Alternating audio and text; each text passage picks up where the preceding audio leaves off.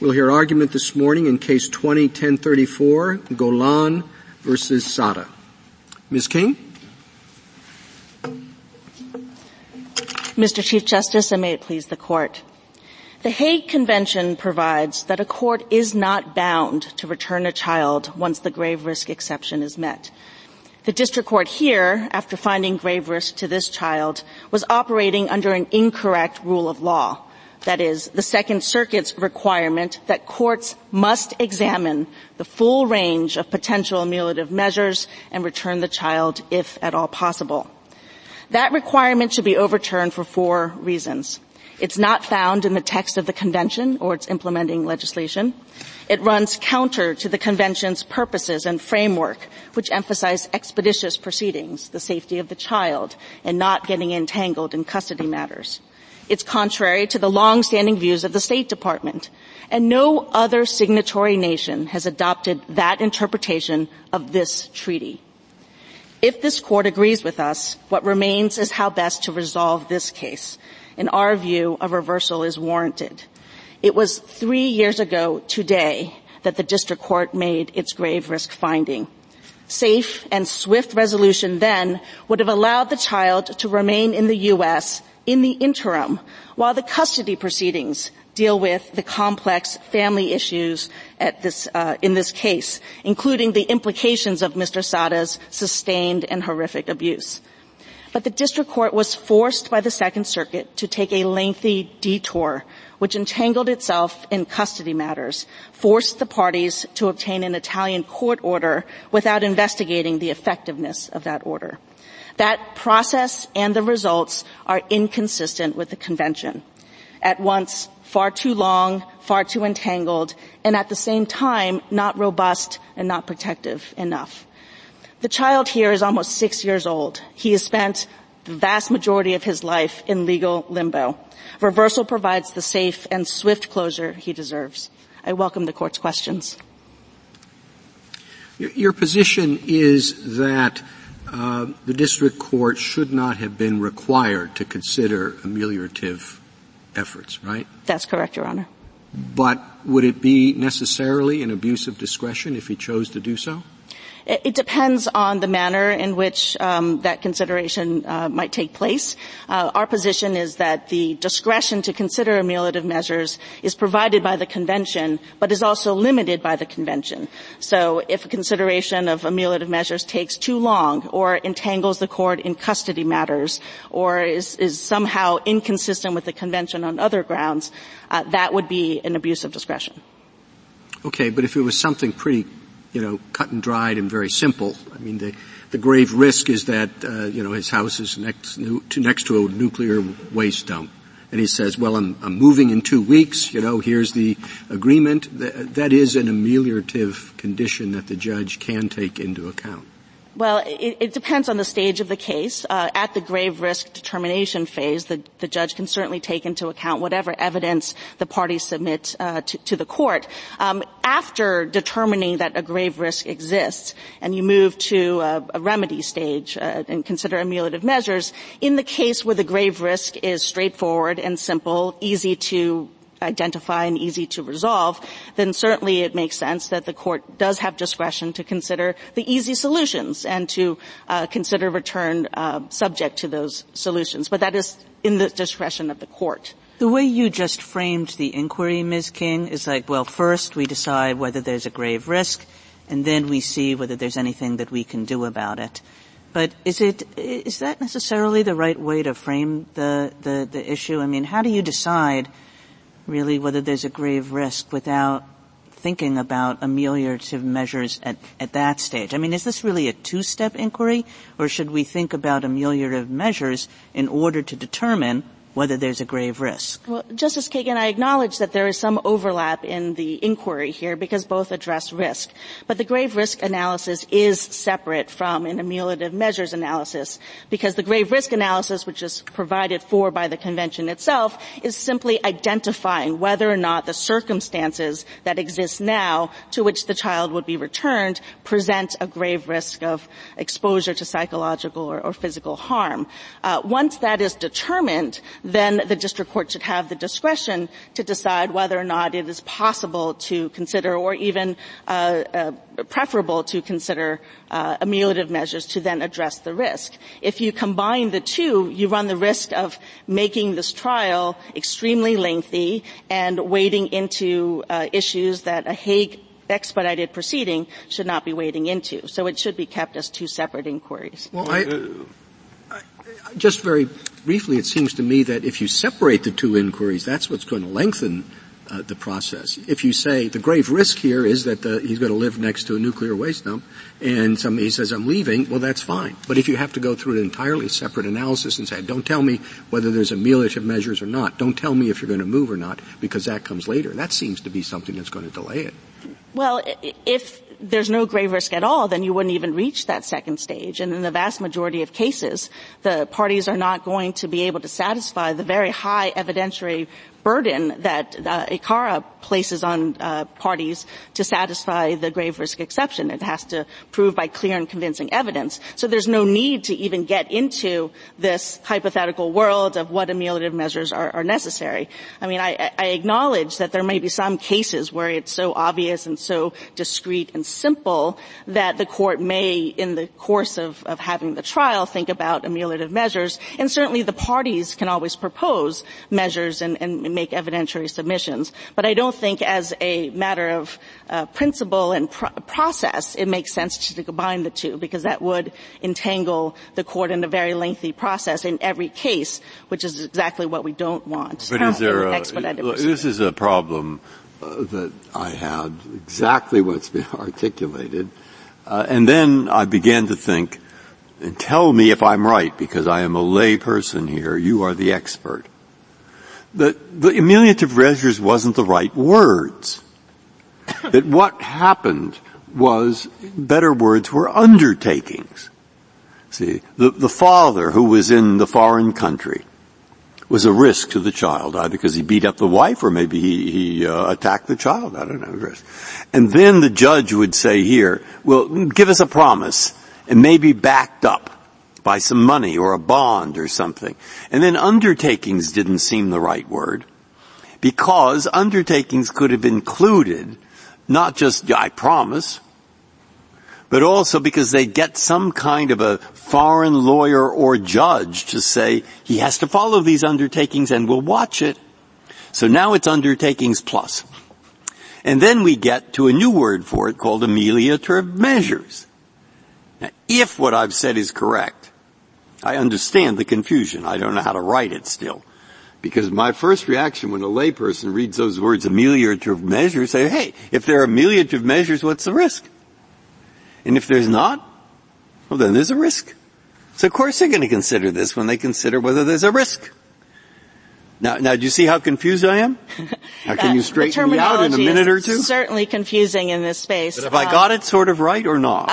Well, different courts use these words interchangeably, which is really the problem. Are we talking basically about undertakings or undertakings plus? Undertakings are promises, I think, of the petitioner below himself. So he make promises. But undertakings plus. He makes some promises and then we get to try to make them enforceable. Well, what the Second Circuit then required was trying to overlay on top of that some guarantee of performance, and that's where we ended up on this path of trying to figure out something. Okay, so the answer is, judge, you're the trial judge. You look in these things when you think they're useful, and you don't when you think they're not. We certainly agree that the district court should have had discretion to look at things when it seemed appropriate, or perhaps even reject the entire concept, because the very act of walking the path of considering hypothetical, full range, full panoply of ameliorative measures is simply too burdensome. No, of course not, but of course it does make sense if they have an ongoing, like the EU does it within the EU. You know? Because they all know their courts in the other countries, and they have family courts in other countries. And the family courts in other countries, if they are going to deal with it, they can deal with it. Justice Breyer, I think that's exactly our point here. The United States is only a signatory and has only adopted the 1980 Convention. The EU countries are part of Brussels IIa. Other countries have adopted the 1996 Convention, and the United States did not ratify that. So we are working only within the framework of the 1980 Convention. I'm sorry. Counsel, I'd like to go back to the question the Chief started with. What's an abuse of discretion? Assume, as I do, that there are two goals to the convention, not one. It's not just a speedy proceeding. It is an intent to return a child to its habitual residence. That's its number one priority. Its second priority is to protect the child if there's grave danger. But if the convention insisted that a child shouldn't be returned, it would have said, don't return the child if it's a grave danger. But instead it gives the district court discretion. So to me that means that you have to keep the first goal in mind as well. You can't just eliminate it when you find grave danger. Do you agree with that? We certainly agree that the convention vests discretion with the court. So let's stop with that question there. Maybe the Second Circuit went too far in saying the district court has to look at every possible ameliorative measure, even those not raised by the party. That seems contrary to the adversarial system. Generally, we depend on judges to rely on what the parties present. Right. We don't make the judge a litigant by looking for things. So assume we say, that Second Circuit rule is too extreme. What if a district court judge said, something?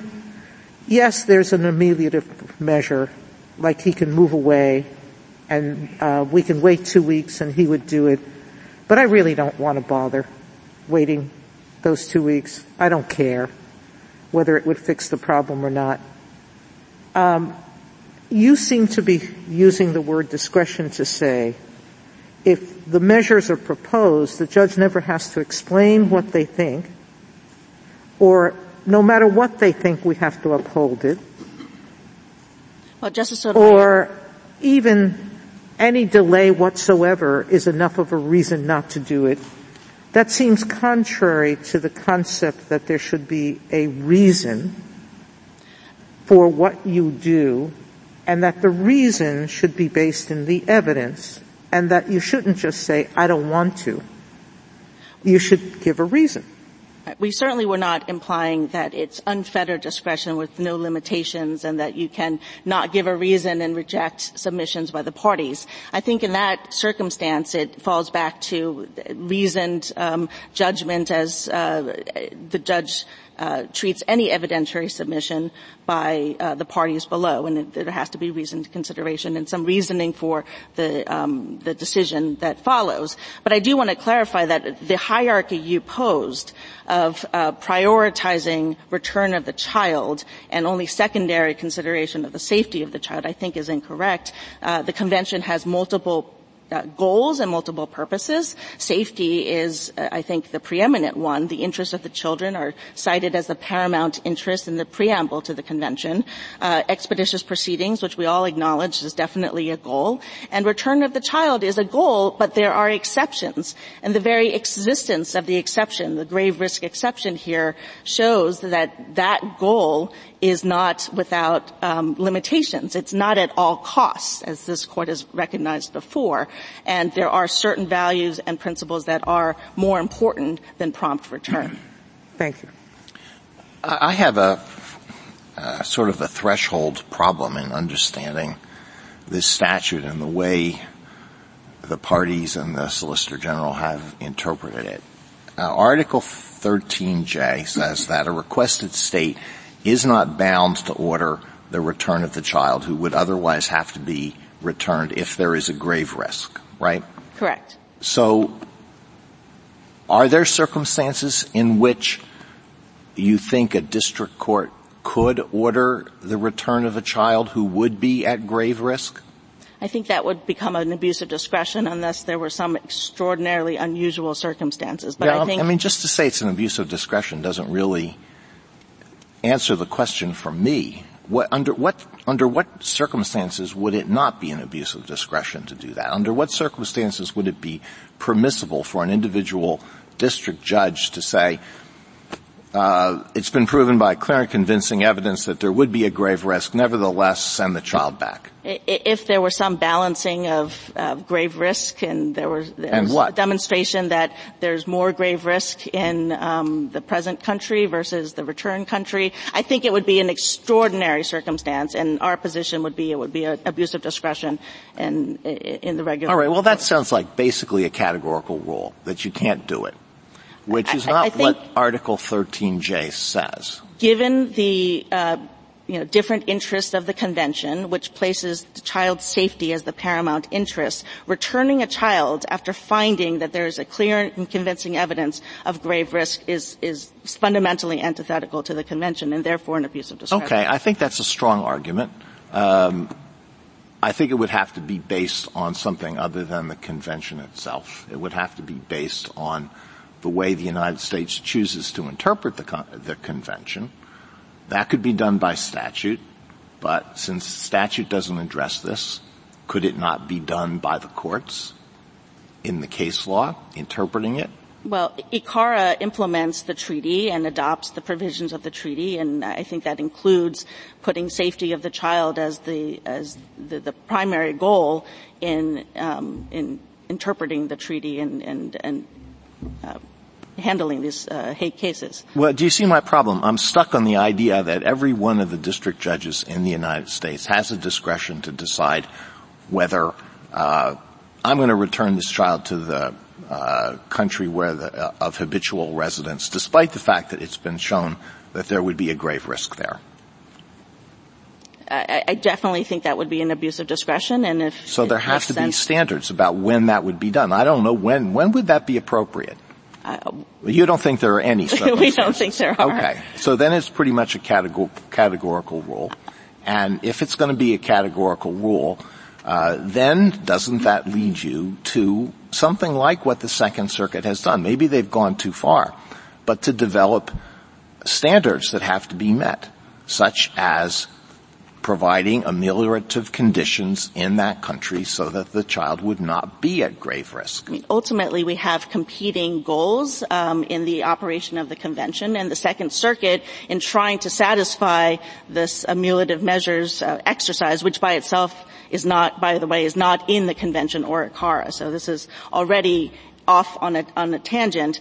But that process, it cannot apply for all cases because then you end up with a delay situation. You may not be able to satisfy. Their standards might not be the right standards, but do you dispute the fact that do you dispute the proposition that it's entirely appropriate for them or for us to develop standards? If the standards, or are we just supposed to say, abuse of discretion, every district judge just does whatever the judge wants? It is entirely appropriate to develop standards that are consistent with the convention and that come from the convention's own requirements and limitations. And Congress has also done that in ICARA by setting a higher evidentiary standard. And standards designed to make sure that the child is not sent back if there is a grave risk. If there's a grave risk, with or without, even with any ameliorative conditions that could be put in appropriately without unduly delaying the proceeding or getting into custody determinations in the country of habitual residence, then the child cannot be sent back. We certainly agree with the standard that prevents sending children back to situations where they are at grave risk of harm.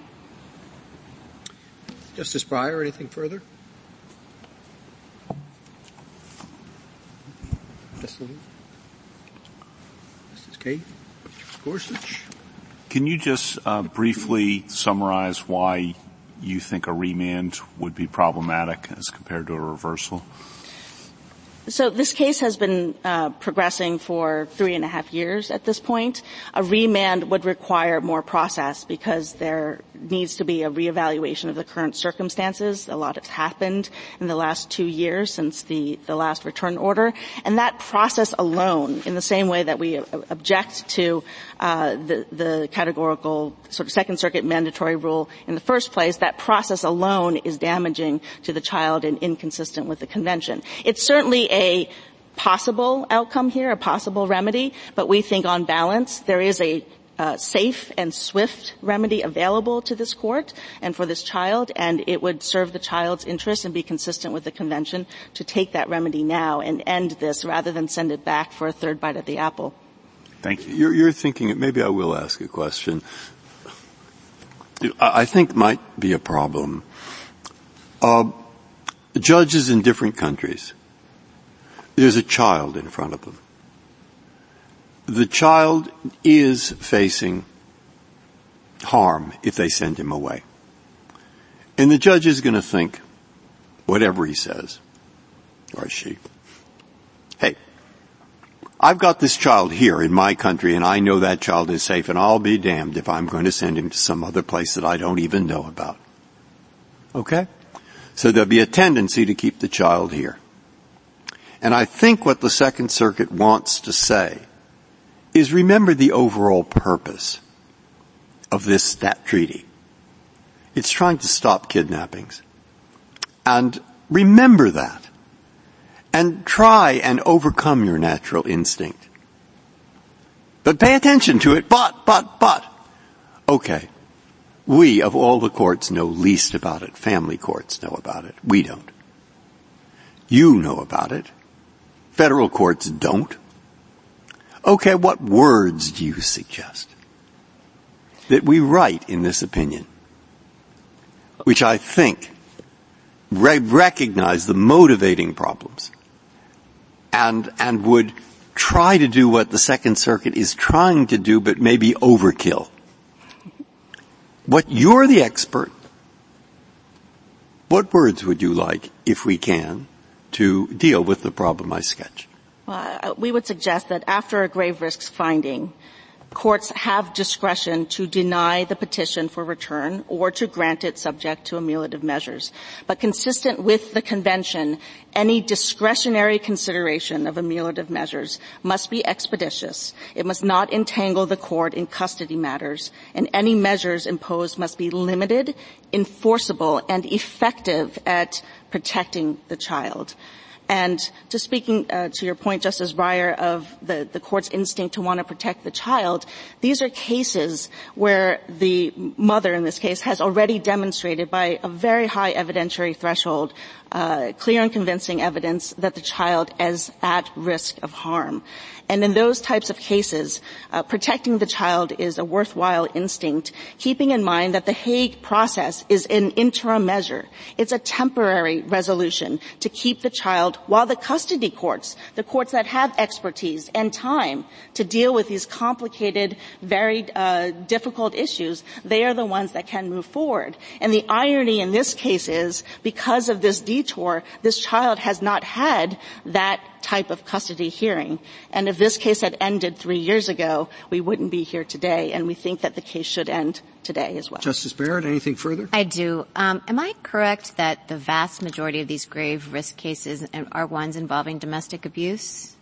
There are certainly grave risk cases of all types. There is, the majority of them these days is now involving domestic abuse, but only a very, very small percentage get to the level of proving grave risk by clear and convincing evidence. I'm referring to the number of cases that raised the grave risk defense. Right. It just seems to me that that's a much different case for ameliorative measures than, say, the nuclear plant next door that the chief posited at the outset.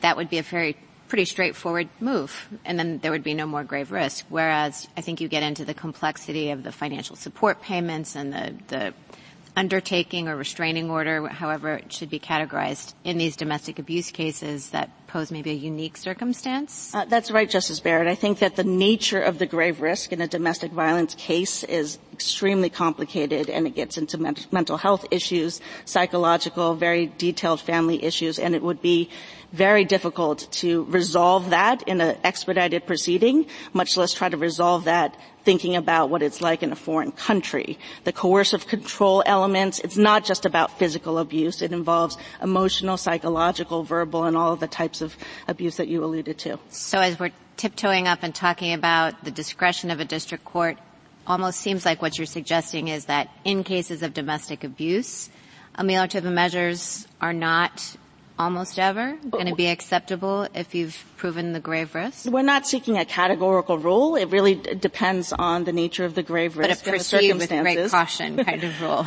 Certainly, the courts below, some of the circuits have advised to proceed with caution, and that there should be great hesitation to try to solve this type of complicated problem in an expedited proceeding, and we agree with that. Thank you. Thank you, counsel.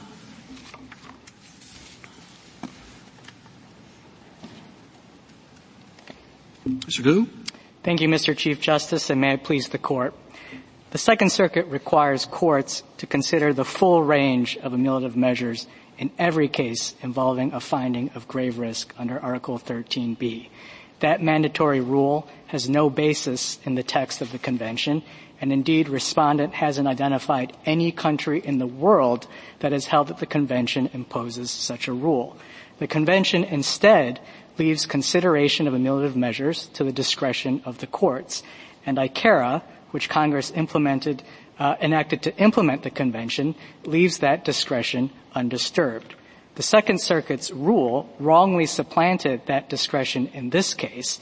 Accordingly, this Court should do what it usually does when lower courts have misunderstood the scope of their discretion.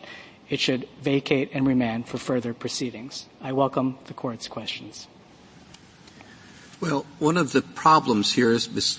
King pointed out, is the delay.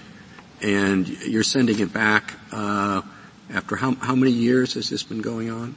About 3.5 years. 3.5 years under a convention that is designed to get this resolved quickly for obvious reasons. And you want there to be more proceedings.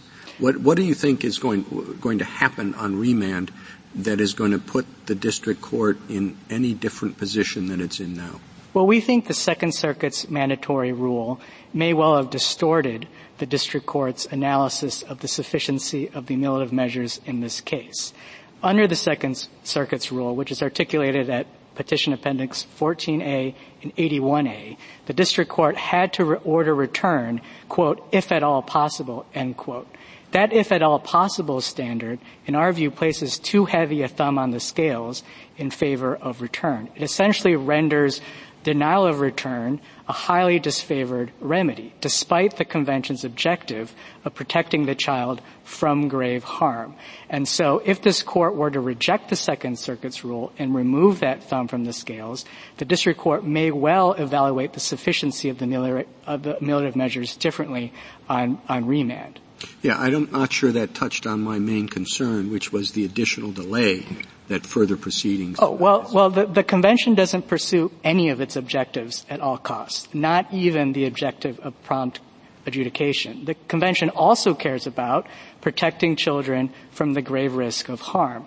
And we think the court that's in the best position to evaluate whether this child should be sent back in the face of a grave risk of harm is the district court. That's because the inquiry is highly fact-intensive, and the district court is the court that has the closest and deepest understanding of the record. Counsel, if I can follow up, my concern is similar to the Chief Justice's, and I think Justice Kavanaugh touched on it. The district court initially held, I think, a 9-day bench trial and found a grave risk and refused return before she was reversed by the Court of Appeals. So why isn't that the entirely appropriate? If we agree with everything you've said about the law, why isn't that the appropriate conclusion in this case and a reversal therefore warranted?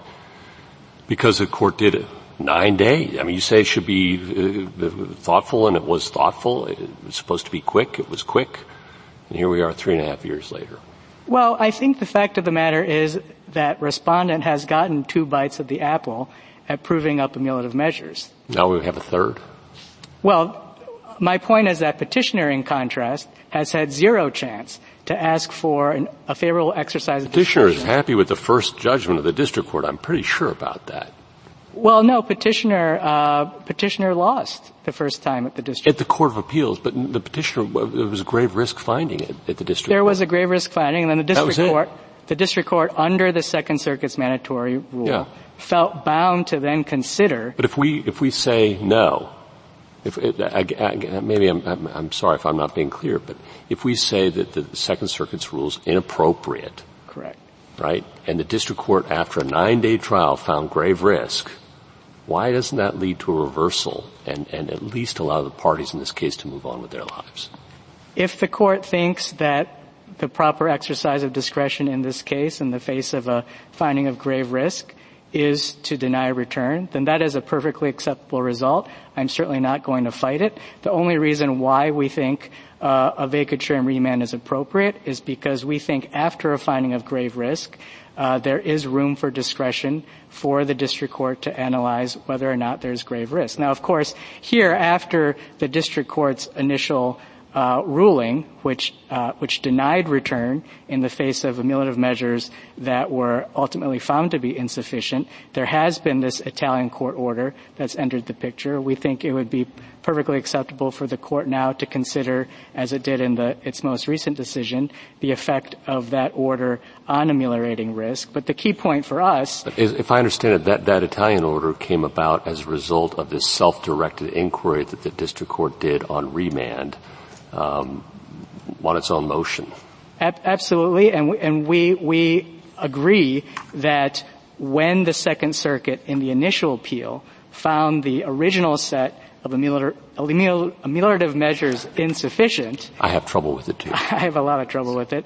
The Second Circuit should have done one of two things. It should have simply denied return, as I think Your Honor is suggesting. Which is what he did the first time. She did the first time. Well, no, the first time she ordered return because she thought the first set of ameliorative measures were sufficient. But if the Second Circuit was right that those measures were insufficient, what the Second Circuit should have done was one of two things. Either simply deny return or remand the case for the district court to exercise its discretion on whether to deny return. What it should not have done is mandate that the district court engage in another round, another full examination of whatever ameliorative measures exist, including measures that respondent had never even proposed. That added 9 more months to the proceedings that had already lasted 10 months. And while it's true that we cannot undo the procedural implications of the Second Circuit's rule, that is, we can't go back in time and put us back to where we were a couple of years ago. What the court can do, in our view, is undo the substantive implications, which is to vacate the judgment below and at least send it back for the district court to take a fresh look at this in light of the right standard. Well, Mr. Liu, I guess 2 questions. I mean, suppose we were to send it back and say, no, the Second Circuit rule is wrong and you had discretion. Number one, and this relates to Justice Alito's question, could she then use her discretion, notwithstanding that the court had found grave risk?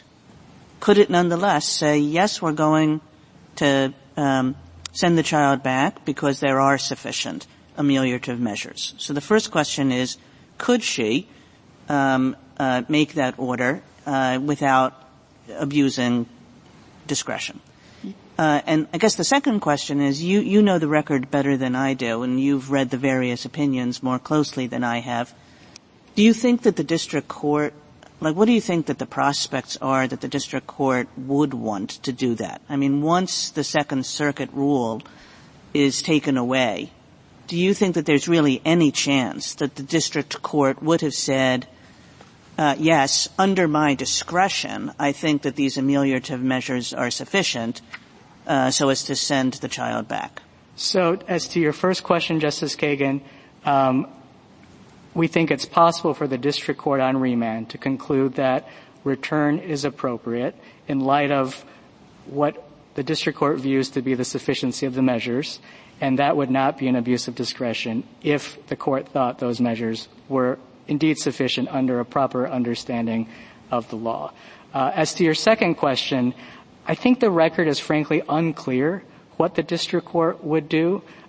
This is a district court that initially found, this is Petition Appendix 80A, that this particular respondent has to date exhibited no capacity to change his behavior.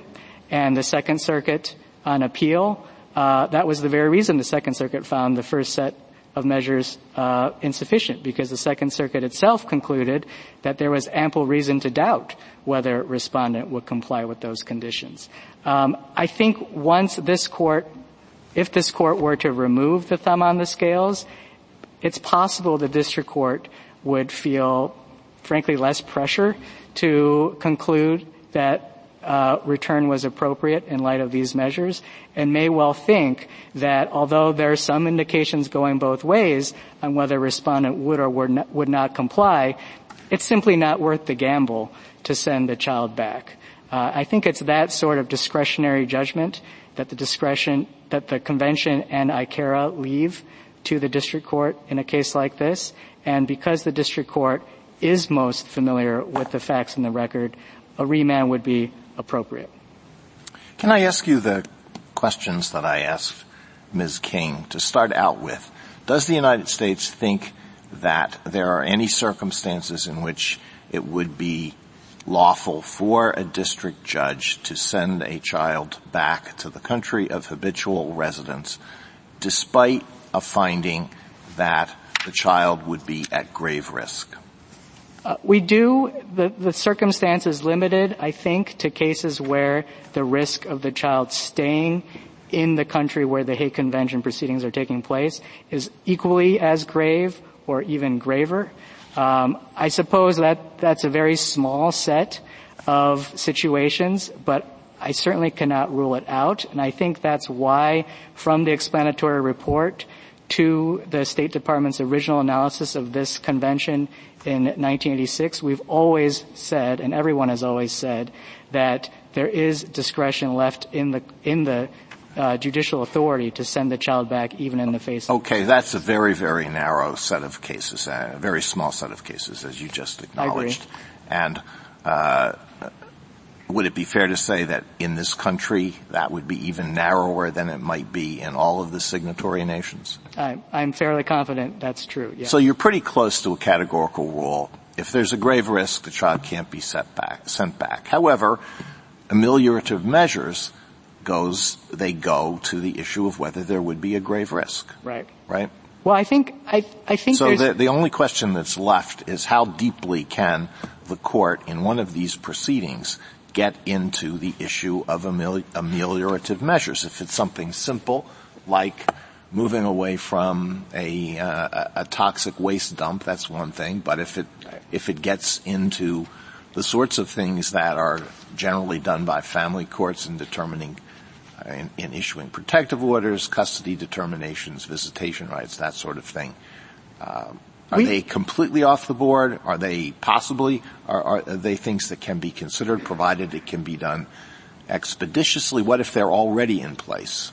Well, we think the district court's consideration of ameliorative measures should be entrusted to the court's sound judgment, as many issues are under the convention, and then reviewable for an abuse of discretion.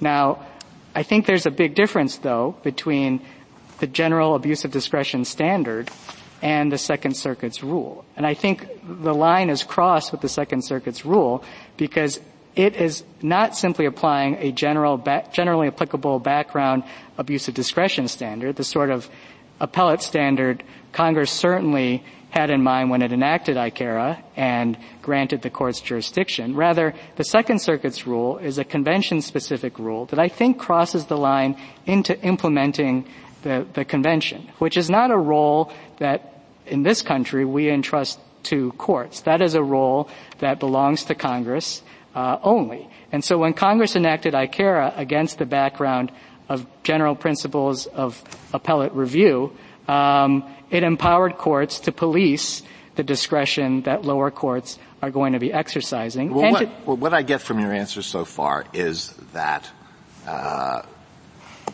the Second Circuit went too far in limiting the discretion of the district court. But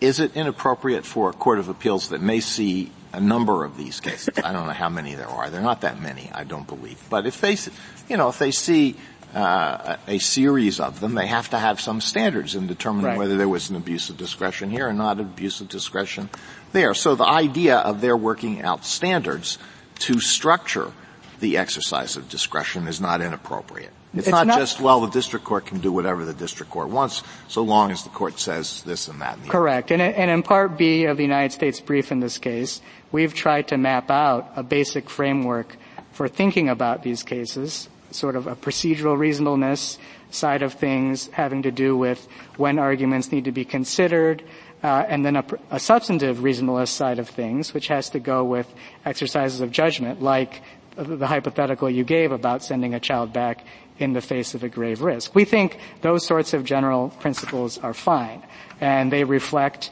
I think, what Congress anticipated courts doing when Congress gave courts jurisdiction to consider cases under the Convention and to decide cases in accordance with the Convention. Where the Second Circuit's rule goes awry is that it sets up a rigid rule that I think can only be understood as an implementation of the treaty that it has no power to do.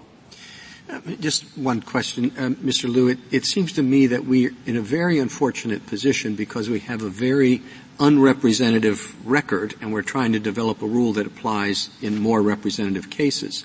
This thing, this convention and the statute says we're supposed to act, district courts are supposed to act expeditiously.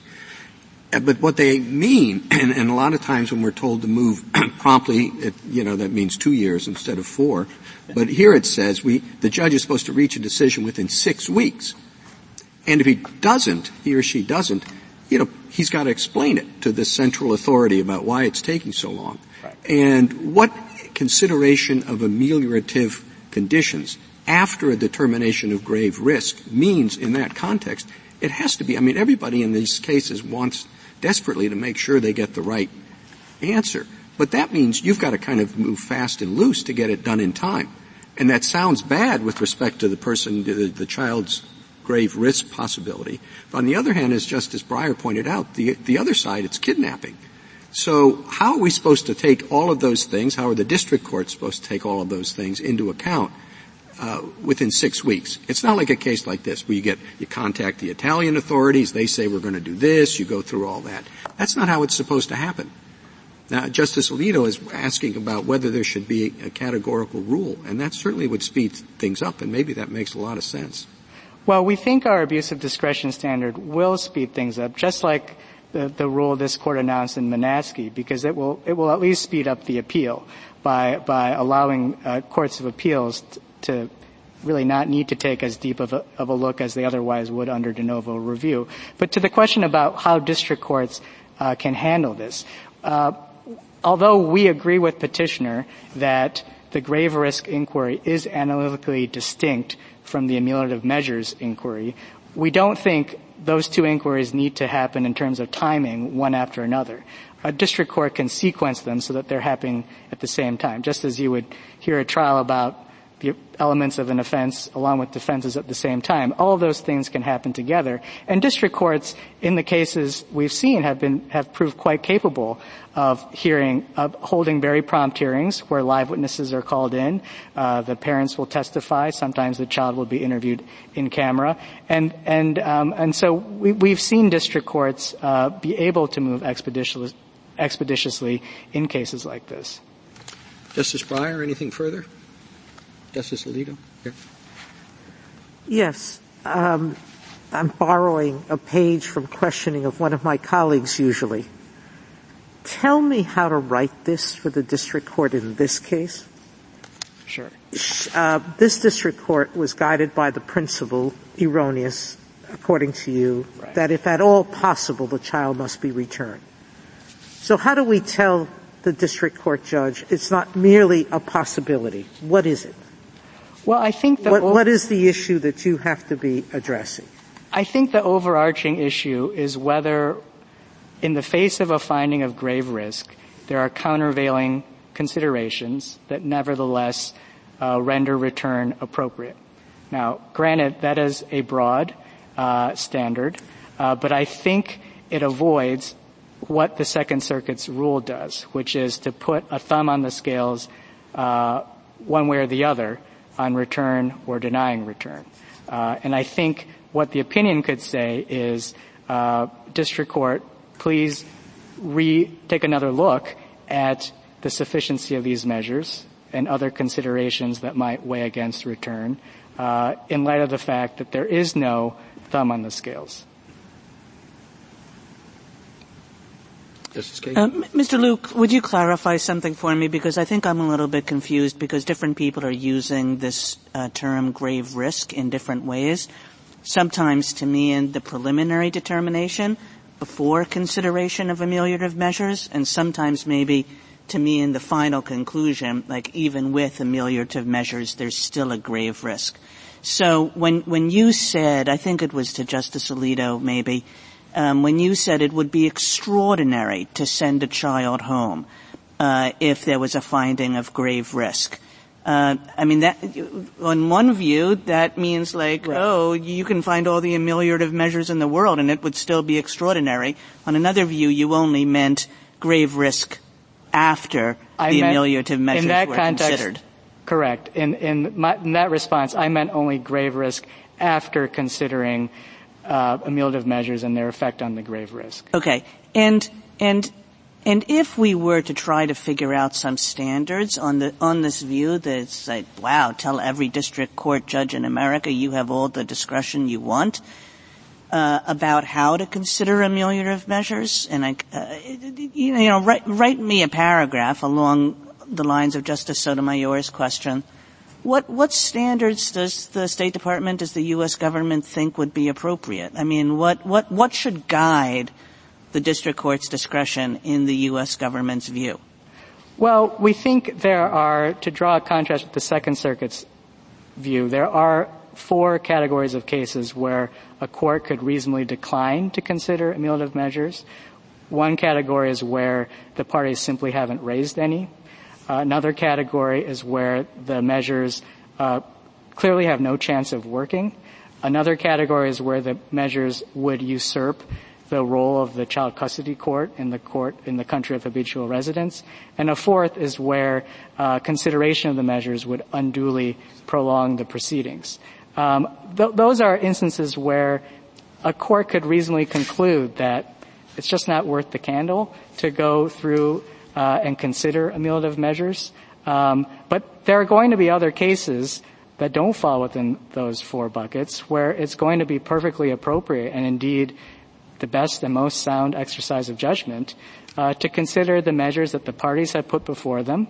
Maybe they've already obtained the order, the protective order, so there's no concern about a delay in the proceedings. Maybe that order is because it was already issued, doesn't raise any concerns at all about whether it usurp the role of the court overseas. And so there are certainly instances where we would encourage and have no problem with courts considering ameliorative measures, so long as they abide by the other objectives of the convention and prompt adjudication, avoiding venturing into the merits of the underlying dispute. Justice Gorsuch? Do you agree with the statement that the petitioner makes at page 17 of the brief that says, quote, ameliorative measures will almost never be appropriate in the context of domestic violence, end quote?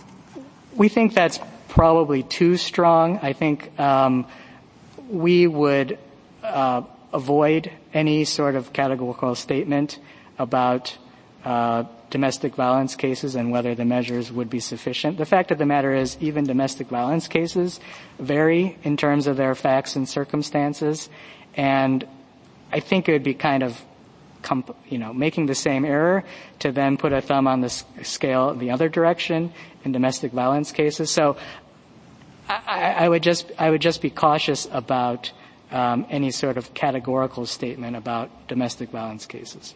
Won't those cases, though, tend to have the kinds of conditions that you were talking about as saying, I think that ameliorative measures will be unlikely to work. It'll take a while. It's difficult to ensure it's going to work. Usurping the role of the custody. It seems like those are going to be present in most, and they said almost never, not never. I think those circumstances may well be present in a fair number of domestic violence cases, and I think it's true that domestic violence cases raise those concerns more than other types of cases. I would just be wary about setting up any sort of general presumption. Well, what about, just to add to that, this is supposed to be a temporary determination as well. This is not the final determination. This is just kind of a holding pattern until we get the custody determination, to pick up on the Chief Justice's points. And when you combine that with what I think you've acknowledged about the domestic violence cases, it seems difficult to think that ameliorative measures will be able to be assessed, determined in that kind of quick period. And why would you want to when it's just a temporary hold? I think those are all fair points. I think a district judge who adopted that sort of reasoning would be on pretty solid ground. The reason why I'm holding back is because these cases are so different factually that I don't want to say anything that would suggest there's a rigid rule going the other way in these sorts of cases. I appreciate it. Thank you.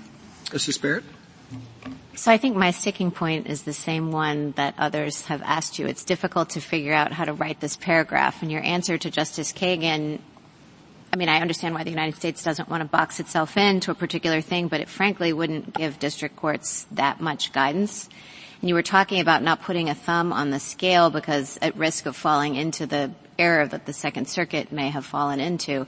But it did more than have a thumb on the scale. I mean, it had a categorical rule. And I don't see anything in the United States' position that would prevent, Justice Alito talked about each court of appeals developing standards to guide the exercise of discretion. I don't see anything in what the United States has proposed that would prevent a thumb on the scale one way or another. You know, in my discretion, I am generally going to use extreme caution, as I suggested to Ms. King, before imposing ameliorative measures in a domestic violence case.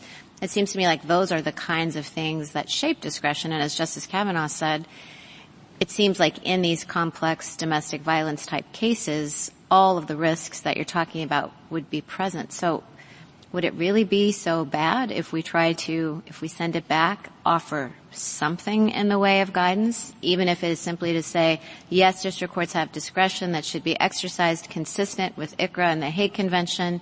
However, given these concerns and how they're often present in domestic violence cases, use caution before going forward with them in that context? I think so long as there is a substantial caveat that there may be other cases, even in the domestic violence context, where ameliorative measures are appropriate, that would be fine. You know, the United States is in a position where we have children, of course, abducted from foreign countries who are here, but we are also in a situation where we have children from the United States abducted to other countries. And there may be allegations of domestic violence in those cases, and we want the judges abroad to also take into account the specific circumstances of each case and be sensitive to how those differences may or may not make ameliorative measures in that case an appropriate remedy. So I would simply, make sure that I got across that the United States is on both sides of the issue of whether the child is incoming or outgoing. That's very helpful. Thank you, Mr. Liu. Thank you, counsel.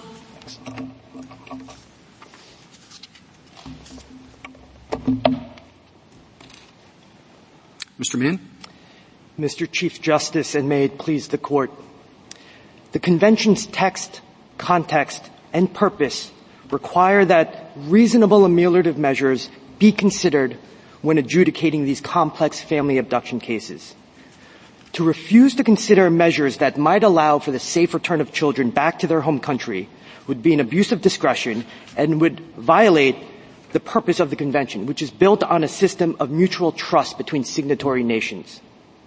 This approach, supported by the Hague Conference, ensures consistent results here in the United States and expectations for U.S. children abducted abroad by providing courts clear guidance on how to evaluate this exception. The lower court here took into consideration the unique facts of this case and of this family. Specifically, the limited and provisional order in this case addressed the grave risk of harm to this child, which was caused by potential exposure to domestic violence between the parties. The return order helps to deter future abductions, which Congress has found to be harmful to children, while also protecting the interests of this child. ensuring that the custody dispute takes place in Italy, his home country. The core premise of the Convention is that the interests of children in matters relating to their custody are best served when custody decisions are made in the country of habitual residence. Ultimately, the treaty is not about who should have custody, but rather where those decisions should be made. The Italian courts have already issued orders protecting this child, and they have scheduled a hearing in June to address issues of custody. As this court found in Abbott, there is no reason to doubt the ability of other contracting states to carry out their duty to make decisions in the best interest of children. Further, as this court found in Manaski, domestic violence should be an issue fully explored in the custody adjudication upon the child's return. The court should therefore affirm the order directing the immediate return of BAS back to Italy. I'm happy to entertain any questions. This ameliorative conditions doctrine, rule, it has no basis in the convention or the statute, right? And by which I mean it's not a concept that the statute or the convention refers to. Grave risk is all that we're talking about, right? Yes, but we believe it's inherent and implicit in the text of the convention, meaning that grave risk, the Article 13b grave risk inquiry necessitates an analysis of the future risk of harm to the child, including any potential mitigating factors. This is an approach that the United States themselves supported in the Blondin second appeal. On page 21 of their amicus brief, they said, and they supported the Blondin II language, saying it supported that past abuse should not constitute a finding of grave risk of harm without the additional finding that there is a likelihood of and no adequate option to prevent future abuse upon return, which means that to find the grave risk of harm, you must find there's no way to protect the child upon return. Well, but by creating ameliorative conditions as sort of a separate concept, it's almost like you're adding a subsection to 13. It does have the potential and maybe I don't want to say inevitable, but the likelihood of extending the proceedings. It's one thing if you just factor it into determining whether there's a grave risk. It's another thing if you say, okay, you've got grave risk, now what kind of conditions can we impose? Because once you do that, you're talking about ameliorative conditions that are added as the process goes on. You think it's risky that there's this, okay, here's what we're going to do. Or this is what we're going to do, as opposed to things that are,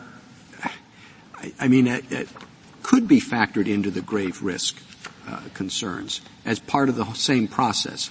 It's a bad thing that, the child is in this situation, or this is going to affect him, or where the education is going to be, or whatever. And in the process of debating that, simply say, well, this is what we're going to do, this can happen, but not sort of extend it as a whole separate inquiry. Well, we agree that it should be a one-step process, and the analysis should be done in the same stage. However, we also believe that pursuant to the language of Article 13 and 18 of the Convention, that the court has discretion to return a child even with a grave risk finding in place. That discretion, as Justice Alito mentioned earlier, would reasonably only occur if there were sufficient ameliorative measures in place to return a child. We agree that absent measures to protect a child, it would be highly unusual to direct a return of the child after a grave risk finding. However, there are certain circumstances where that might be appropriate, such as if the abducting parent is creating the situation of grave risk in the home country, such as refusing to obtain an order of protection or refusing to seek some sort of relief that might protect the child. The court may, in that circumstance, decide that balancing the factors, one, to deter future abductions, they will not sanction behavior of abducting parents who do not cooperate in efforts to protect a child upon a return, and therefore return the child notwithstanding a grave risk finding. But the United States position, again, in the Blondin II amicus brief, the Blondin amicus brief, talked about the fact that the system is built on mutual trust and cooperation. Ultimately, the purpose of the convention is to believe that the foreign courts can protect children. It will lead to consistent results here and abroad.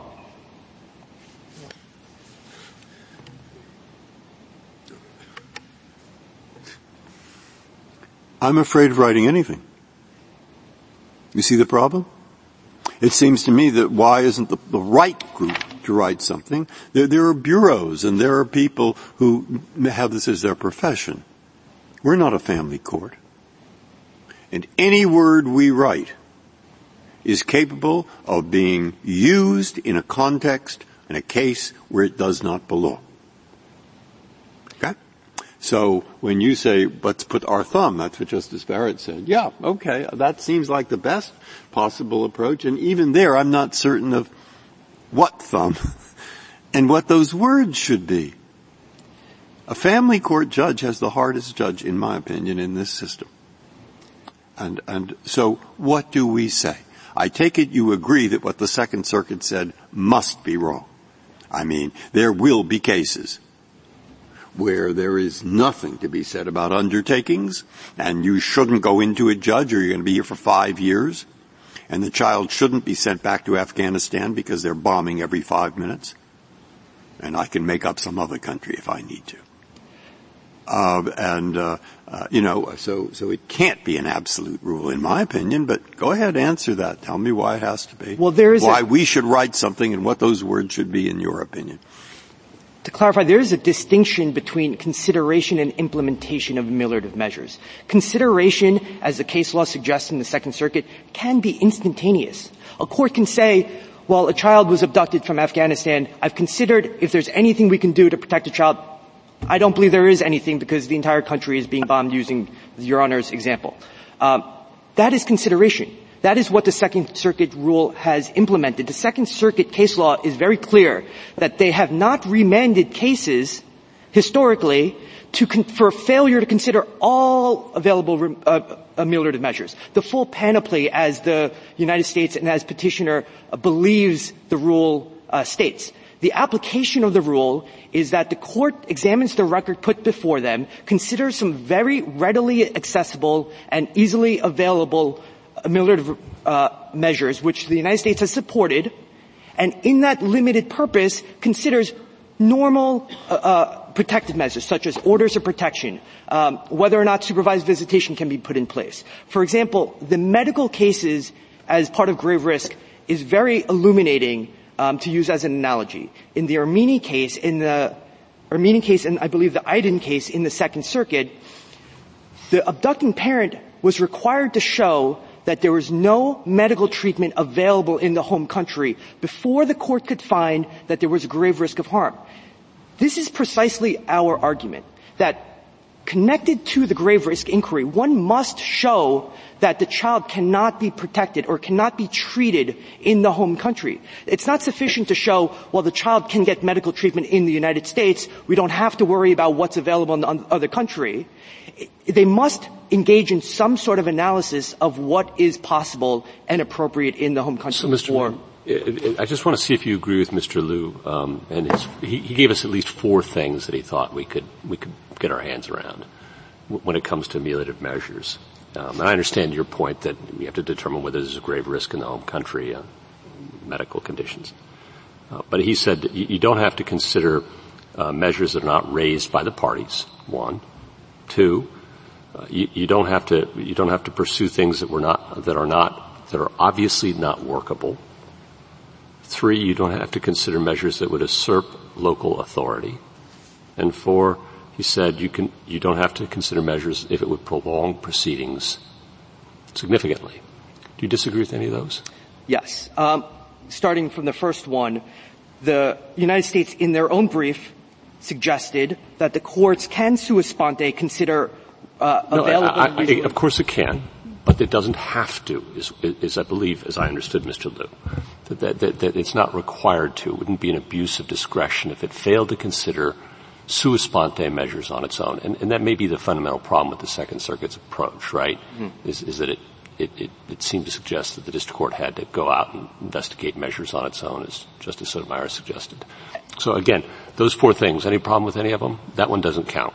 Well, we believe that the Hague Conference, in their Guide to Good Practice, has stated that the courts must consider available and readily accessible ameliorative measures, and we agree that would be the appropriate. So available would be presented by the parties, and readily accessible would, I think, track what Mr. Liu said, and things that it could throw out things that were obviously not workable. That wouldn't be an abuse of discretion. So I haven't heard anything from you, and I haven't read anything in your brief that I recall that disagrees with at least these four things. Well, I think if the parties did not present an option such as moving away from the nuclear plan, and if the court considered that as a very easily accessible and readily available ameliorative measure, the court would have a duty to consider something that is very knowable in those circumstances. On its own? Yes, on its own, because... Okay, let's say we disagree with that. And we don't normally have, as Justice Sotomayor says, an inquisitorial justice system. It's an adversarial one in this country. Then what?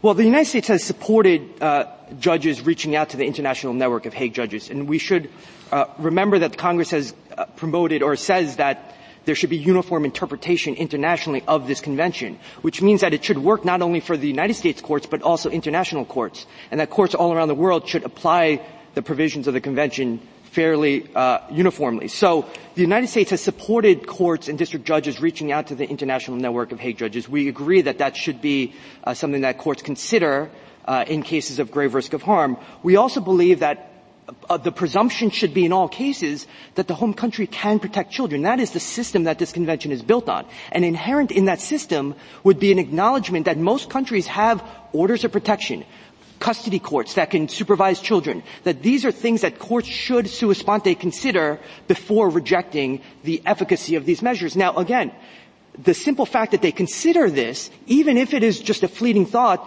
is sufficient, and the Second Circuit case law does not require that they do anything further than that. On the second point, we agree obvious, readily accessible, available remedies is what the court should be mandated to consider. The Second Circuit language in case law, as inartfully as it might be drafted, again, in practice is not applied the way that petitioner and the United States paints it. It is more restrictive, meaning that they do defer to the district court's analysis of the record and proposals. The Davies case, which occurred the year before this case in the Second Circuit, the district court denied the return to French St. Martin after ameliorative measures and undertakings were proposed. On remand, the Second Circuit did not on appeal, the Second Circuit did not remand for failure to consider the full panoply of ameliorative measures, for failure to consider all theoretical ameliorative measures. They simply affirmed, stating that the district court considered the record put forth before them, considered available ameliorative measures, and agreed that the child should not be returned. Counsel, I'm sorry, I'm about 90 seconds behind you. But you said the consideration can be fleeting. It doesn't have to be terribly involved. How would you describe the consideration in this case? Certainly far beyond fleeting, right? Quite elaborate, ongoing, getting the international courts involved. Yes. So would you at least acknowledge that the depth of consideration went far beyond what would be true in the normal case? Well, in this case, the parties, again, proposed substantial ameliorative measures during the evidentiary portion of this case. It was only after the Second Circuit remand that the court engaged in further analysis and trying to convert the mostly undertakings and ameliorative measures into more enforceable orders. Of course, to some extent, the analysis or the evaluation of ameliorative measures is a process that would take time, of course, but the United States themselves, in the Blondin amicus brief, criticized the grave risk process which required expert testimony, and said that it would result to delays and prolonging cases. And in my experience, it is grave risk analysis itself that often leads to long delays in the adjudication of these cases.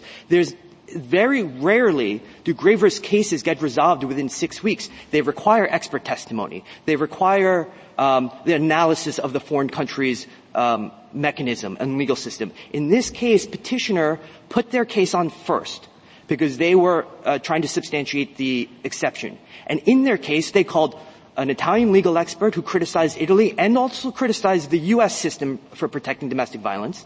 And they also called 2 experts on grave risk of harm. So simultaneous with that evidence being adduced, the question of ameliorative measures was also presented. So there is no real time delay that would be created by considering ameliorative measures, and certainly one must consider the overarching purpose of the convention, which is to return children back to their home country.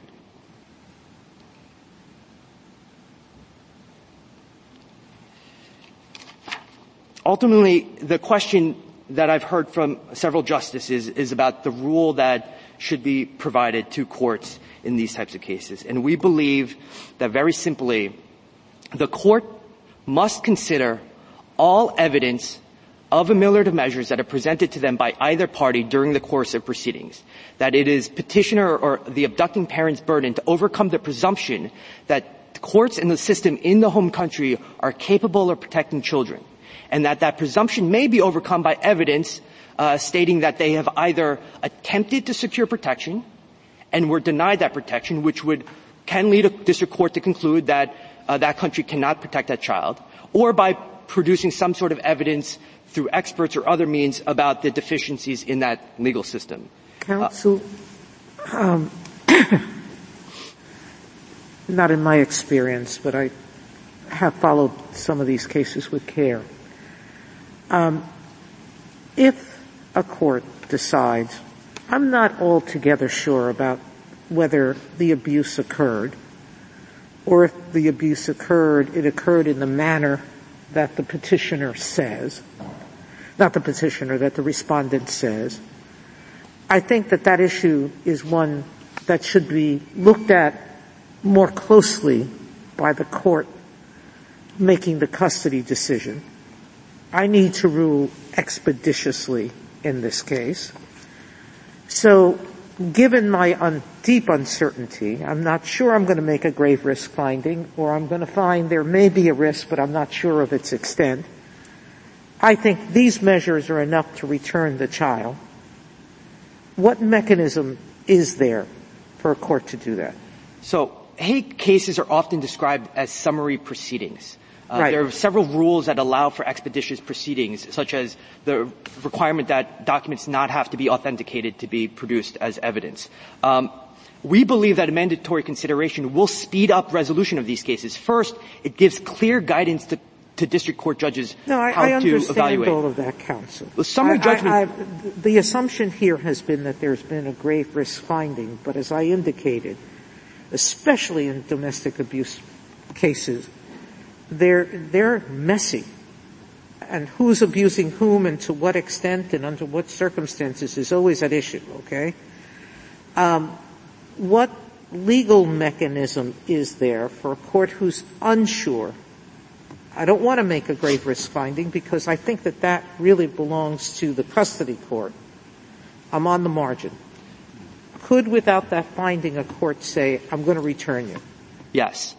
We believe that through summary judgment motions and processes that if there is a mandatory consideration of ameliorative measures, that the left-behind parent can put forth evidence that taking the abducting parent's allegations at their extreme, which is what the United Kingdom does in their analysis, taking their allegations at face value, there are sufficient ameliorative measures that would still protect the child, then they do not have to go through the thorough analysis and evidence gathering to figure out whether the allegations are themselves true. And this is something that the Hague Conference has talked about in their Guide to Good Practice. And so that would, in effect, speed up these cases considerably. I mean, what about saying that? I'm looking for the thumb. Not say quite in those words. After all, the UK is talking about a special treaty that includes EU countries where they know the courts have these particular things. Maybe. But just say, question's difficult, has to do with whether there really will be a grave risk or whether there won't be a grave risk, and we'd recommend, or it's quite possible, the district court is free to consult the guidance of experts on the subject. For example, the March 9th, 2020 statement issued by the Child Abduction Convention Guide, by the Permanent Bureau of the Hague Conference, whatever it is. We cite that. But we don't tell them they have to do it. We just say, in an appropriate case, the judge is free, of course, to consider the views of those who work in this field, such as. Now, we don't have to say too much and they'll do it. So what about something like that? And not in every case, but in an appropriate case. again, we believe and we agree with the United States that discretion should be guided by sound legal principles and the large objectives of the Convention.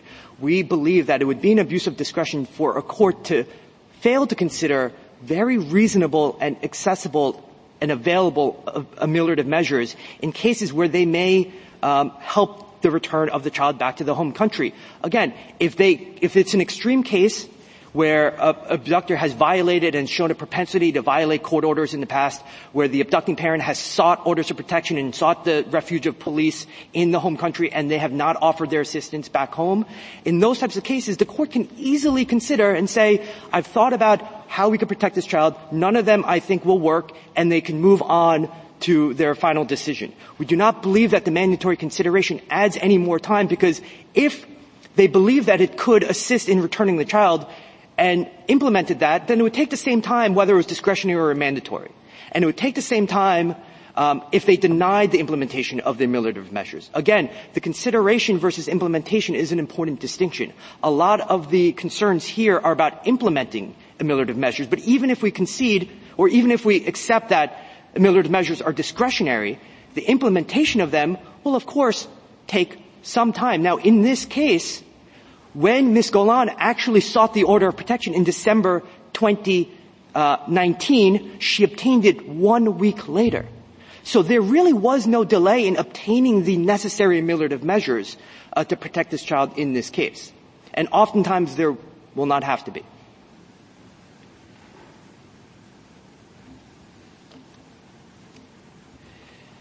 If this court does not have any further questions, we certainly would urge this court to affirm the return of BAS. As I stated in my opening statement, the Italian courts are ready to adjudicate the best interests of this child. They have a hearing scheduled in June. They have appointed an attorney for the child to represent the child's interest. They have issued orders that substantially protect the interests of this child and reduce any risk to this child below the threshold grave risk of harm. Anything further? Thank you, counsel. Thank you. Rebuttal, Ms. King? Yes, thank you. To start with the Italian proceeding, all that's happened in Italy is more placeholder dates, the same that's happened in the last 3 years since that case was filed.